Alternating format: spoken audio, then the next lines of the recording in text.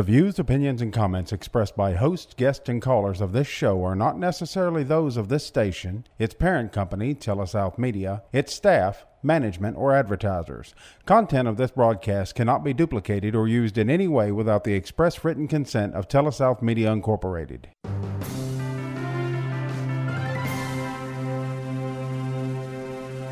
Now join us for Advisors Roundtable with your hosts, certified financial planners Greg Cooley and Bubba Labus. It's professional advice for your life. Welcome to the Advisors Roundtable. Certified financial planners Greg Cooley and Bubba Labus with you right here on Super Talk Radio. Always good to have you with us. Thanks a lot for being a valued and consistent listener of the Advisors Roundtable, and we appreciate our sponsors too, making this thing available throughout the state and at various times and on various stations, and also on the inner workings of the web on supertalk.fm. So, Bubba, aren't you just trying to control me?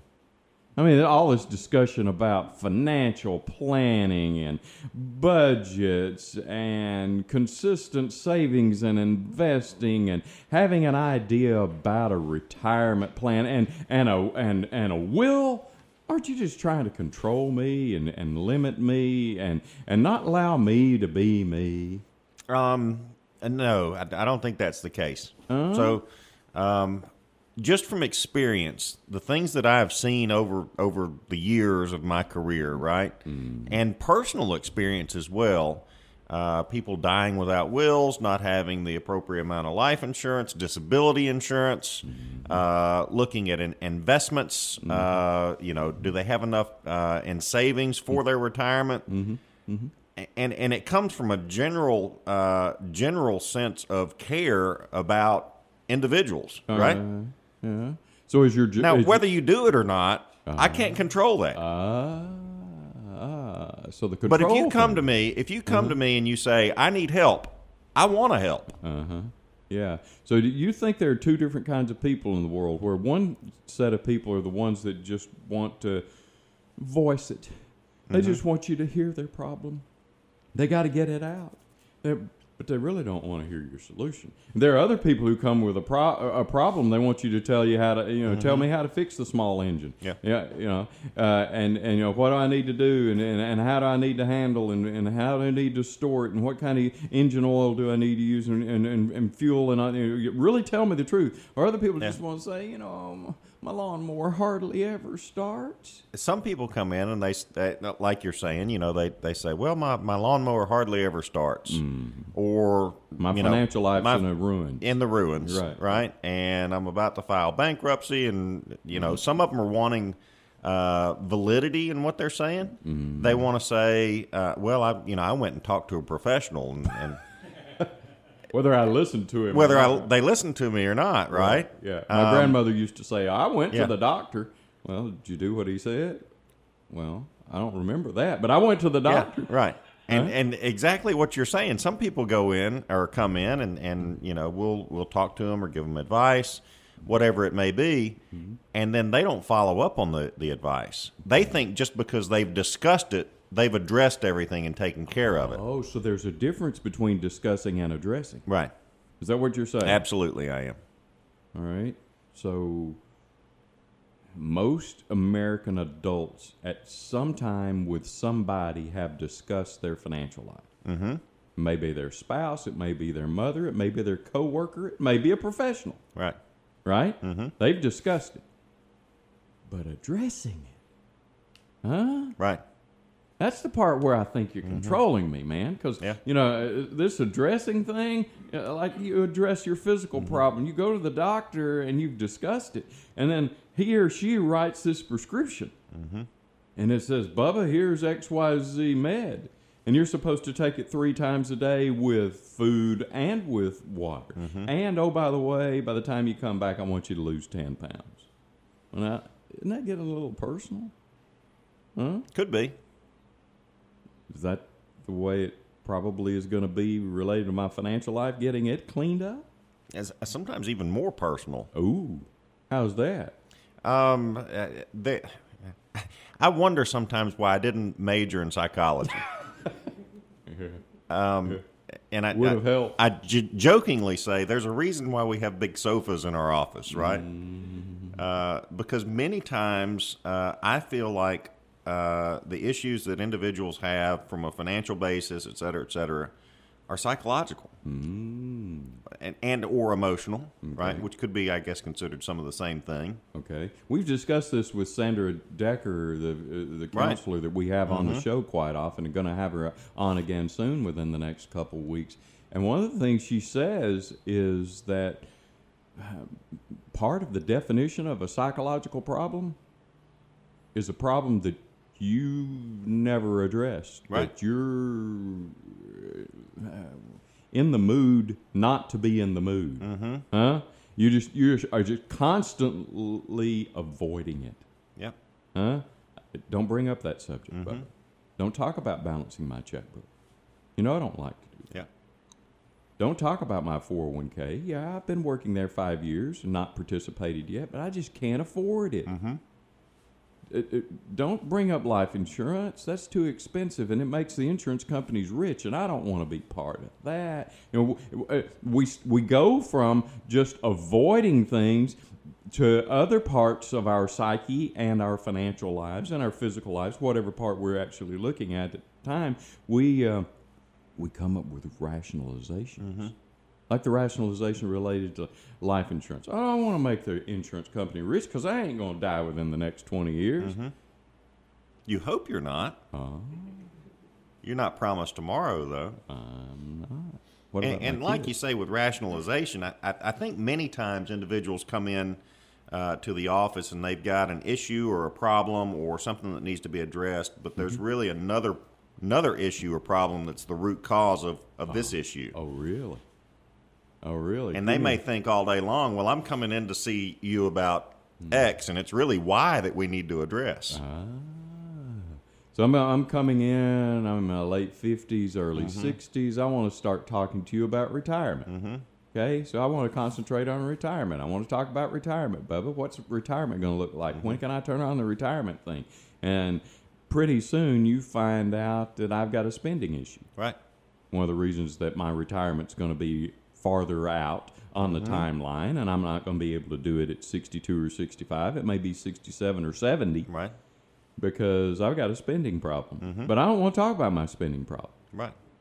I want to talk about you fixing my retirement problem. So is some of this also transference where I got a problem with myself and I want to transfer it to you? Right. Well, there are 3 or 4 of these issues that we have when we talk to people that they're probably avoiding, that I want to peel back the onion and reveal them to the light of day today. Okay. And talk about those here on the Advisors Roundtable on Super Talk Radio. Welcome back to the Advisors Roundtable. Certified financial planners Cooley and Labus with you right here on Super Talk Radio. And Bubba, we're talking about things about our financial life we really don't want to address. We've put them in the closet. We've hidden them away like the crazy cousin. And we really don't want to bring them out to the light of day. And so therefore, because they're hidden and they haven't been addressed, they still affect us. All right. One is adult responsibility. I don't really want to talk to you about the full extent of what my adult responsibility is. So I'm going to pick on you. You're a grown-up. You're over age 40. You're a professional. Your wife's a professional. Let's talk about grown-up responsibilities you have in your life. You got a responsibility as a husband. Yeah. You got a responsibility as a dad. As a dad. Got a responsibility as a citizen. Got a responsibility to yourself. Right. Got a responsibility to partners, to employers, to employees. I mean, I keep going on. Have I burdened you down enough yet? Well, and that's before we even get to talking about, responsibilities at church and, civic organizations. And yeah. Yeah. All right. So before long there, we'd listed about 10 or 12 things that right now you have the burden. Right. Do you see them as burdens? These responsibilities, these issues, these things. Being a husband, being a dad, being a citizen, being a partner, being an employer, and being are those burdens? Well, I don't know. Yeah, it could be described as a burden. Okay. But I think in many of those cases, it was a burden brought on by a decision. Okay. I chose to get married. We chose to have children, right? I chose to get into business. I chose to have employees. So you say you brought some of this on yourself? I think just about all of it you bring on by yourself, right? Other than the initial responsibility you have to yourself, to keep yourself clean, to pay your own bills, to wash your own car, to make sure that the oil gets changed, so all those are whether you're a dad or a husband or a business partner or an employer, right? So on top of those, and I listed 5 or 6 that just Bubba by himself has a response. I mean, washing your own hair and all those sorts of things. A lot of people listening to me say, those are trivial, Greg. You don't have to talk about those. Have you been to Walmart lately and smelled the dude next to you? Yeah. I mean, really? Huh? In the fuzzy slippers? Right. Have you been to that? Speaking of, I'm going to do on a little tangent here. Have you ever gone to that website called Walmartians? I have not. Oh, buddy. Yeah. And I'm sorry for the people at Walmart. I'm not picking on you. I could do it for any other retail establishment or whatever. But it's pictures that have been taken of strangeness. I'm not going to say strange people, but strangeness that happens in Walmart. Yeah. And it's pretty entertaining. So if you ever got a down moment, go to Walmartians and pull it up. I was watching a video clip last night or I can't remember when it was, but it was basically in a courtroom setting, and there was this is a real thing. Real thing. Okay. Real thing. A dad and a mom who had been separated, divorced. Dad was being petitioned to pay more child support. And the judge went into this line of questioning to the mother and said, where's your child during the day? Well, the child's at school. Okay. And where do you live? Well, I live with my mother, and what do you do during the day? And the lady said, nothing. And the judge said, and you're asking for more child support when you've got the capability to go out and work? I don't know why that popped into my head, but it's kind of one of those things where you've got to take some responsibility for yourself to better your situation. And some of these responsibilities to yourself bleed over into your financial life. Right? You wonder why you can't get a job. Maybe change your clothes every now and then and take a bath. Maybe brush your teeth and brush your hair. Yeah. Maybe improve your grammar a little. I mean, there are some things about your personal responsibility to yourself. Wonder why you can't get a job? Do you have a valid driver's license and a pulse? Can you pass a drug test? Can you pass a drug? Can you show up on time? I mean, we're getting really personal here, right? And some people in the world just now turned us off. But the point is that these responsibilities you have to yourself and to those people around you, the collateral in your life, the connections you have in your life, also have some financial ramifications. Right? Before we get into the financial ramifications, I think that having some responsibilities is a very good thing. Oh. And the reason I say that it's a very good thing is because if you don't have any responsibility, then, why would you have any motivation to do anything right? So if you do have some of these things that you've got to take, or responsibilities as we're talking about, it gives you the motivation to wake up every day and take care of these, right? Right. So if you don't have any motivation to get up in the morning and go do things, are you going to take care of yourself? Or others. Or others. Yeah. Or your plan. Or the future. Or care about your country. Right. Or care about your community. Or care about your church or your civic organization. So that's a really good point. And as we apply all of these responsibilities to our financial life, I'm going to go through them one at a time. For you're married. You got some financial responsibilities to your wife? Whether you had kids or not, before you had kids. Whether you had kids or not. Right? Yeah. Did you have some financial responsibilities? Yeah. Did you kind of pledge that on the day you got married? For better or for worse, richer or poorer? Right. Did you say all those words? I did. What did that really mean, though? Is it just something the preacher or the justice of peace made you go through? or did it have some effect on your life? Well, it's a binding contract. You want to get technical about it, right? Yeah. And so your financial responsibility to your wife, rich or poor, better or worse, sickness and death, forsaking all others, all those things in this part of this binding contract. The financial side of it is, did you guys borrow money together, get a mortgage?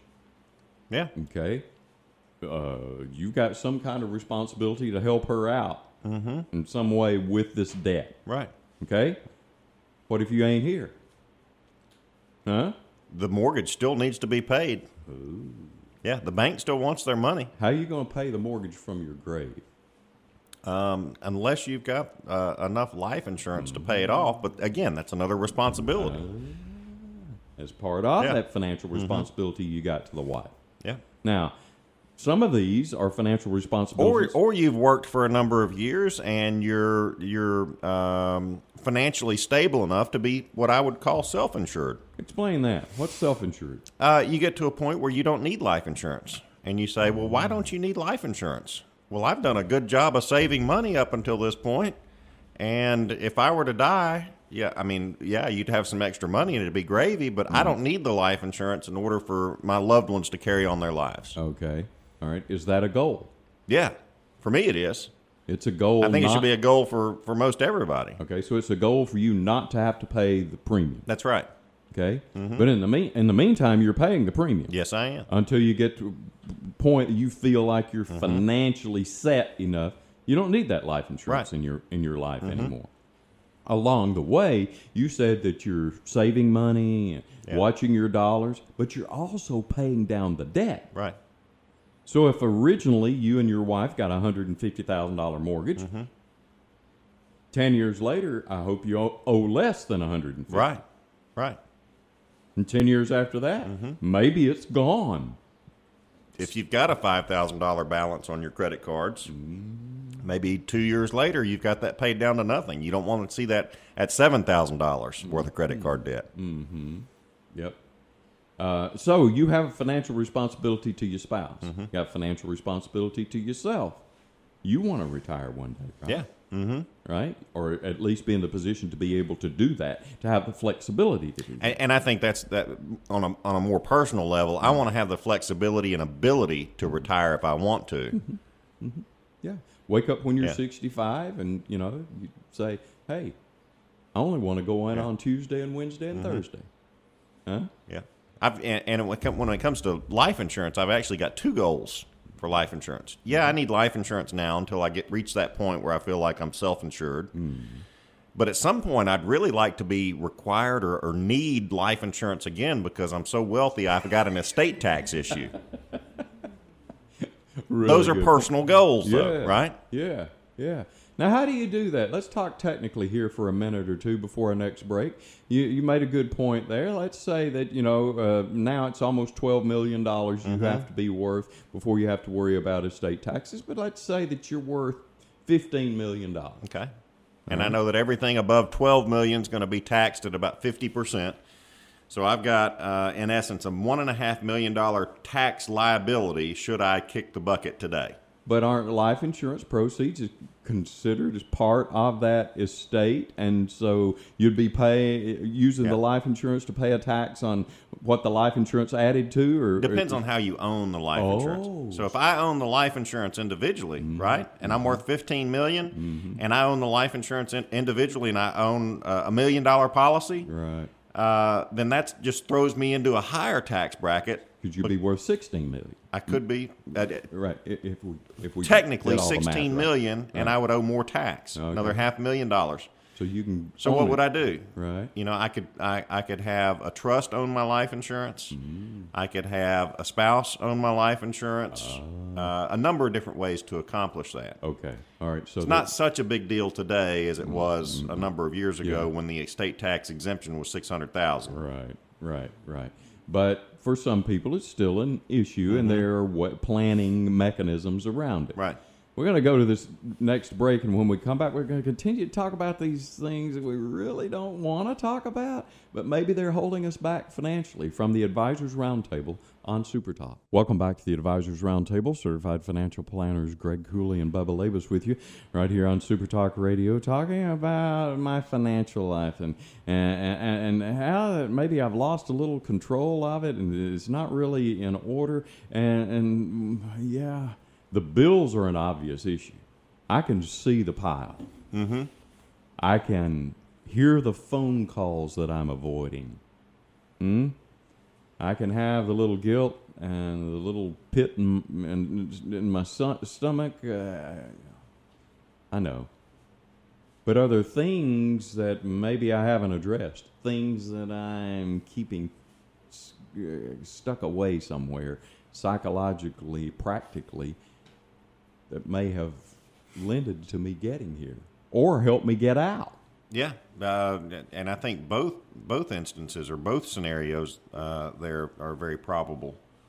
You know, whether you're buried under a pile of bills and debts, or you were buried under a pile of bills and debts and you decided that you didn't want to be anymore.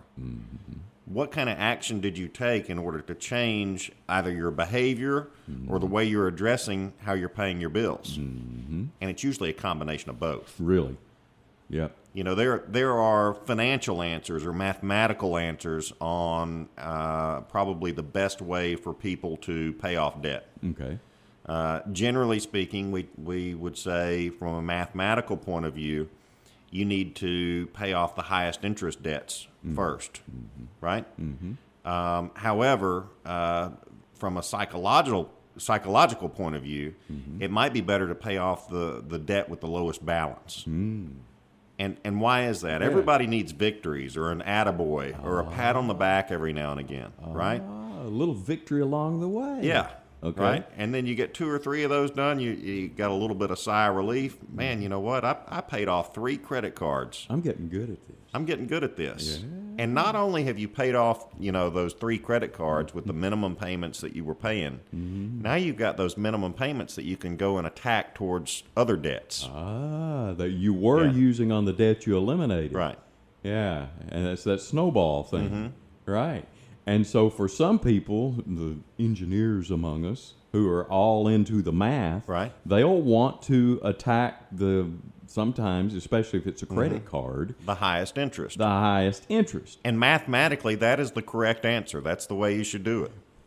But if you owe $10,000 on that thing, and you got a couple other things over here that are $200, right, then it may take you a while to feel like you're making any headway. Exactly. So you're saying... Especially if you're making a minimum $10 payment on the $200 bill, right? Takes a long time. Takes a long time. Yeah, yeah. So, yeah, attacking the thing that is the smallest one, for some of us, is a better answer. So you're saying there's a little flexibility in this planning, Bubba? Some people can do the highest interest, some people can do the lowest balance, whatever? I'm saying that when emotion gets involved, you know, you need to be willing to pivot and change based on what works for an individual. All right, so you've been looking at my notes again. So the first thing I think we have been avoiding is our responsibility. The second thing I think we avoid is the admission that sometimes this is emotional. Now, I'm not trying to get into mental health here. Right. We'll do that when Sandra's on, when the professional's in the room. So let's just talk about emotion. You have anybody call you lately about the stock market? Anybody freaking out because of what Mr. Putin's doing or what Mr. Powell is doing or what they think Mr. Biden is doing or Mr. Trump left or whatever? And it actually comprises a substantial portion of the days and weeks here lately. And I understand completely. You know, money is a very emotional topic. So what does money represent? Okay. Right? Money represents stability. Money represents income. Money represents flexibility and freedom. It also represents the past years where you gave up on the temptation to buy the Maserati. Right. And so Yeah. a lot of people take it personally. They put all those years and blood, sweat, tears into this balance, That's this right. savings. And suddenly it's down 20%, right? Right. And here's another thing about our emotion. 3 years ago, low interest rates, markets doing fine, you know. Yeah.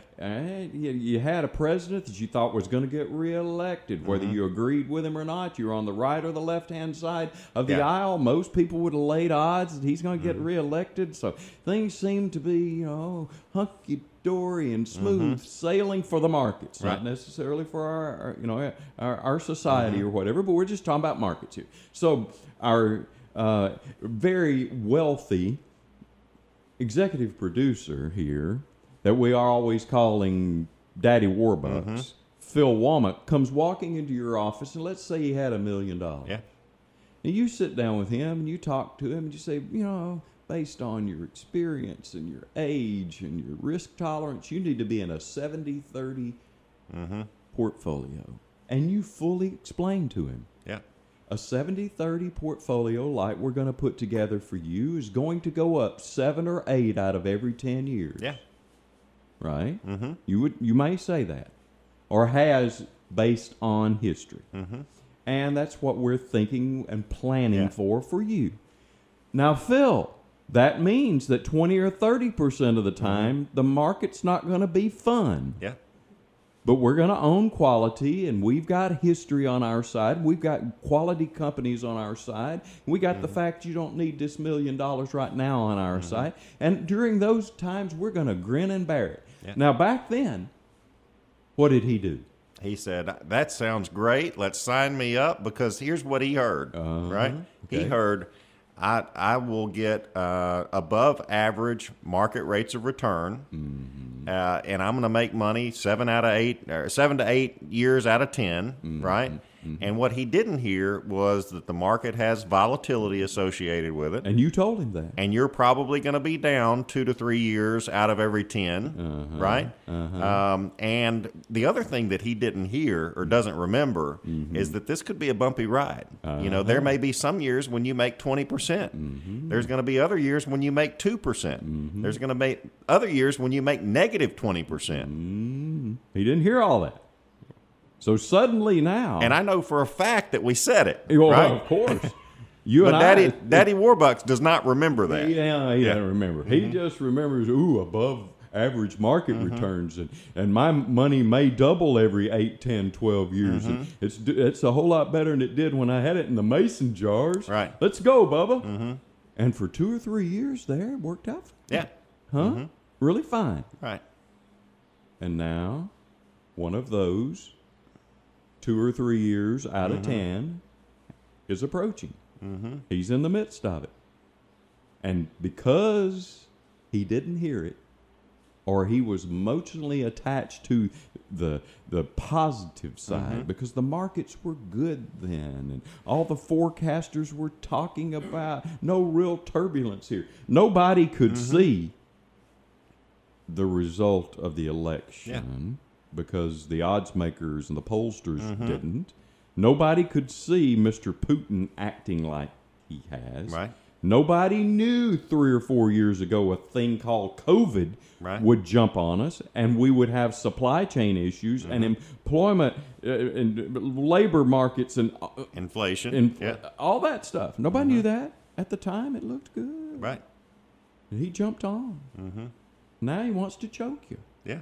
Huh?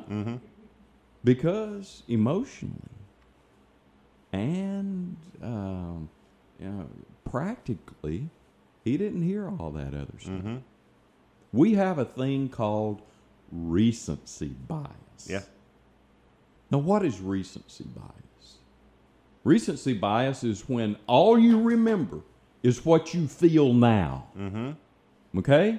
So last year, the markets were good. So all that people remembered was the market was great. And Bubba calls them up and say, ew, really great year. We may need to pare down some of your extremely high flyers and pull it back and rebalance your portfolio. What they wanted to say to you then? You're crazy. Why would I do that? I'm making good money right now.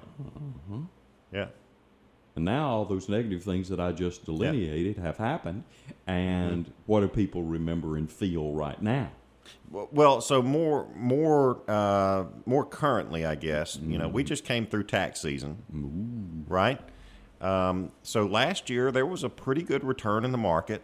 Most people probably owe a little bit extra in taxes than they typically would. So you've got the compounded effect of owing a little bit more in tax than you typically would, and watching your portfolio go down in value. Yeah. You go to the CPA, and the CPA tells you, oh, your account went up last year, and you rebalanced, and so you sold some winners, and you owe some tax. And it's on the same day that the market went down 300 points. And that combo cuts both ways. Yeah, it does. And so then I get emotionally involved with my money. Was I emotionally involved with my money last year when things were just kind of hunky-dory? You know, we'd come out of COVID and things looked pretty good. We'd gotten used to a new president and things looked fine, and we're just floating along. Was I really thinking about it much? I would say that you were emotionally complacent, right?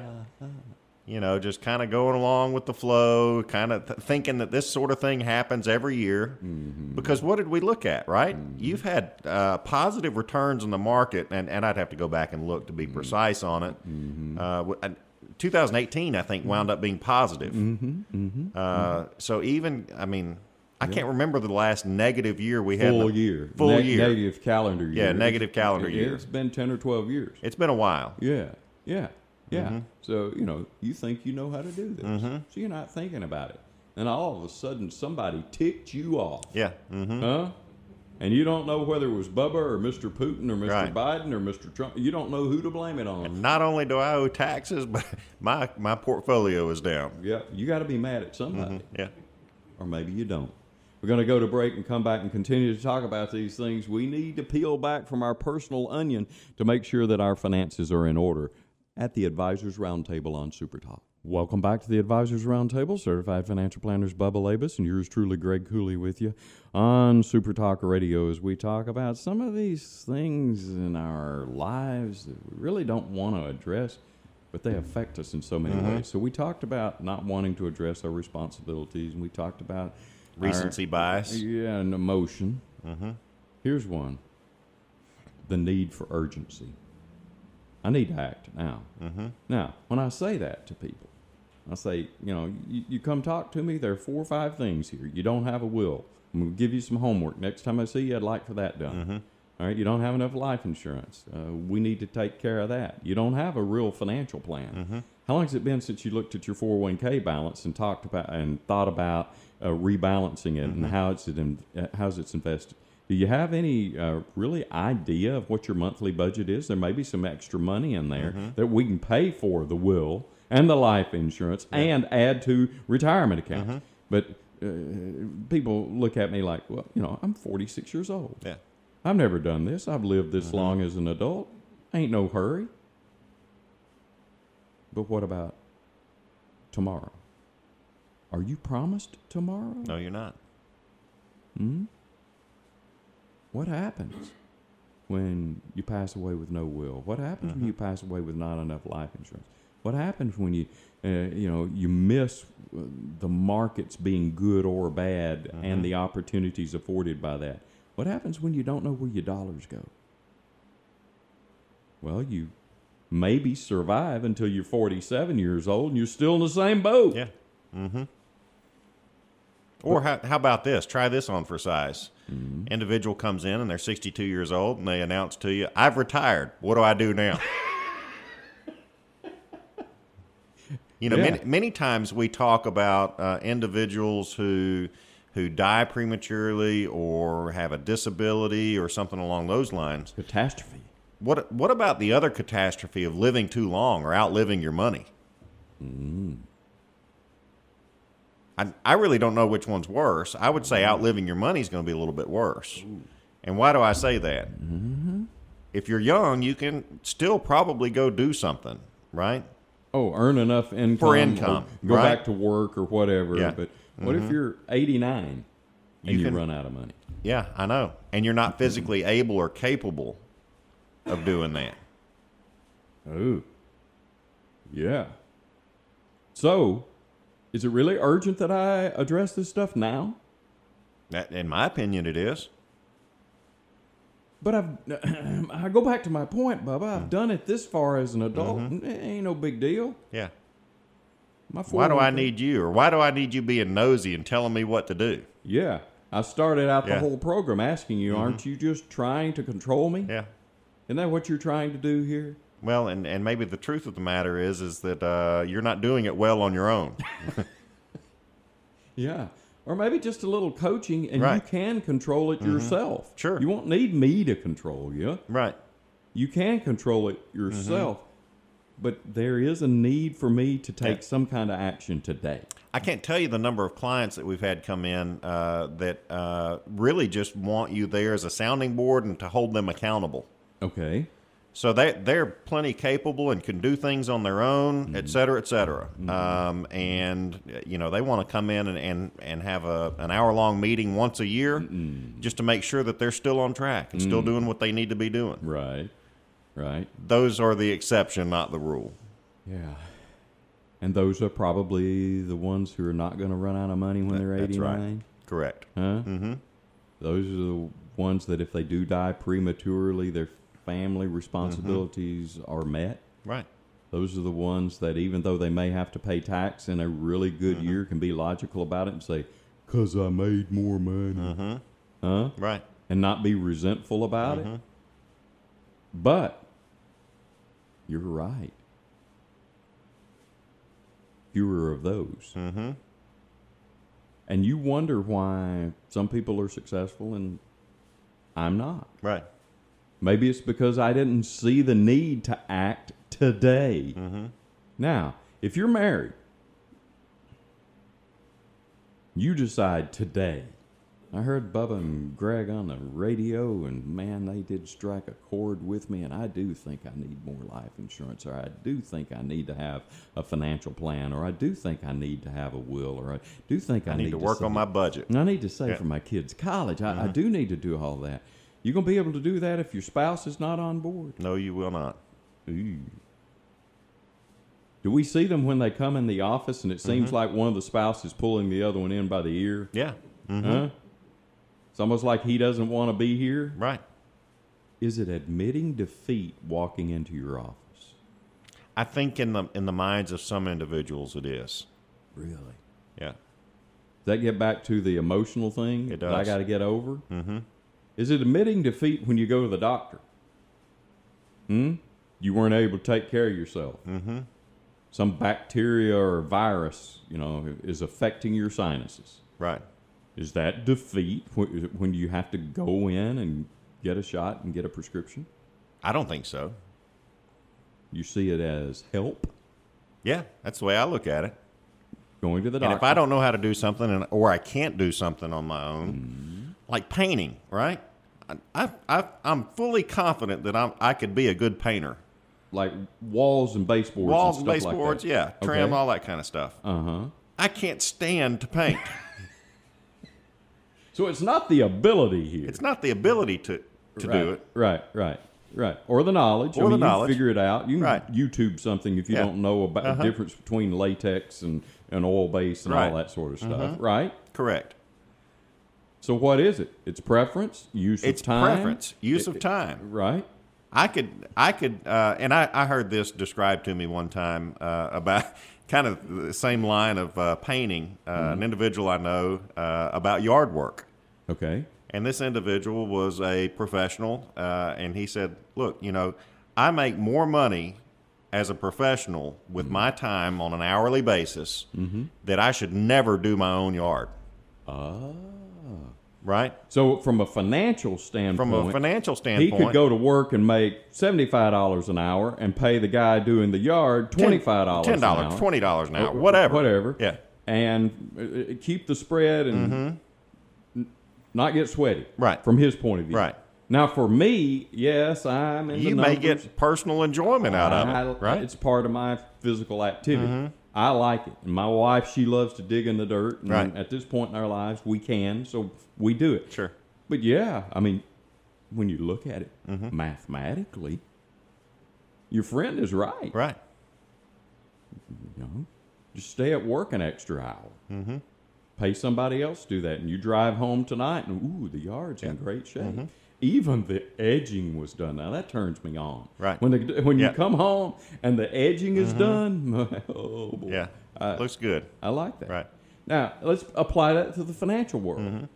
You know, maybe either you don't know how to do something, you don't have the expertise, or you're intimidated to do it. You don't want to learn. Right. You don't want to do the YouTube video or do the podcast or get online and listen to Cooley and Labus or whatever. Maybe you've got analysis paralysis. Oh, where you analyze things too much and never make a decision. Ooh. You ever known people that way? I have, yeah. Yeah. Mm-hmm. Right now, in times of market volatility, we really see this malady. Analysis paralysis. You got people who are very smart. You may have engineers, doctors, lawyers, people who know how to do math, people who they cannot make themselves pull the trigger because they want to find the bottom. That's right.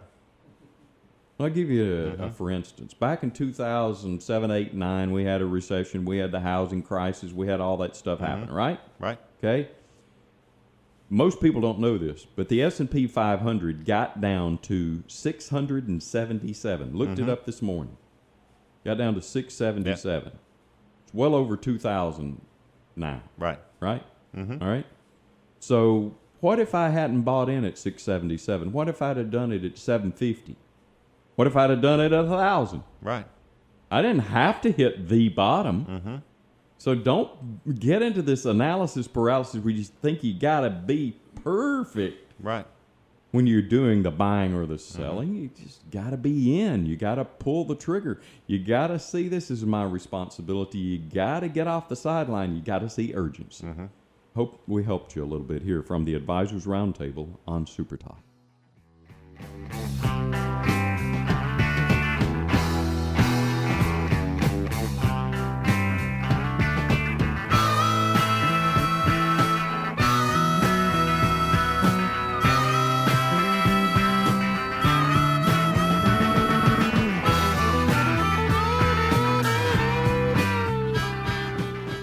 The discussion and content expressed by the host of the Advisors Roundtable are intended to be received as news, educational, and entertainment or unit items and are not to be accepted by the listener as legal, investment, insurance, or tax advice. Opinions and views will be expressed by guests of the Advisors Roundtable, and those opinions and views are those of the guests alone and do not necessarily reflect the views of the Advisors Roundtable, host, or any of its affiliated radio stations. All information provided is educational in nature and is not intended to be acted upon without first consulting the appropriately licensed professional of your choosing. Before acting upon any information obtained during an Advisors Roundtable broadcast, an individual should understand matters are extremely tax-specific and require advice tailored to individual facts and needs. Certified financial planners Greg Cooley and Andrew Labus are registered representatives of S.A. Stone Wealth Management Incorporated. Securities offered through S.A. Stone Wealth Management Incorporated, member FINRA SIPC. Advisory services offered through Ignite Planners LLC. Ignite Planners LLC is not affiliated with S.A. Stone Wealth Management Incorporated.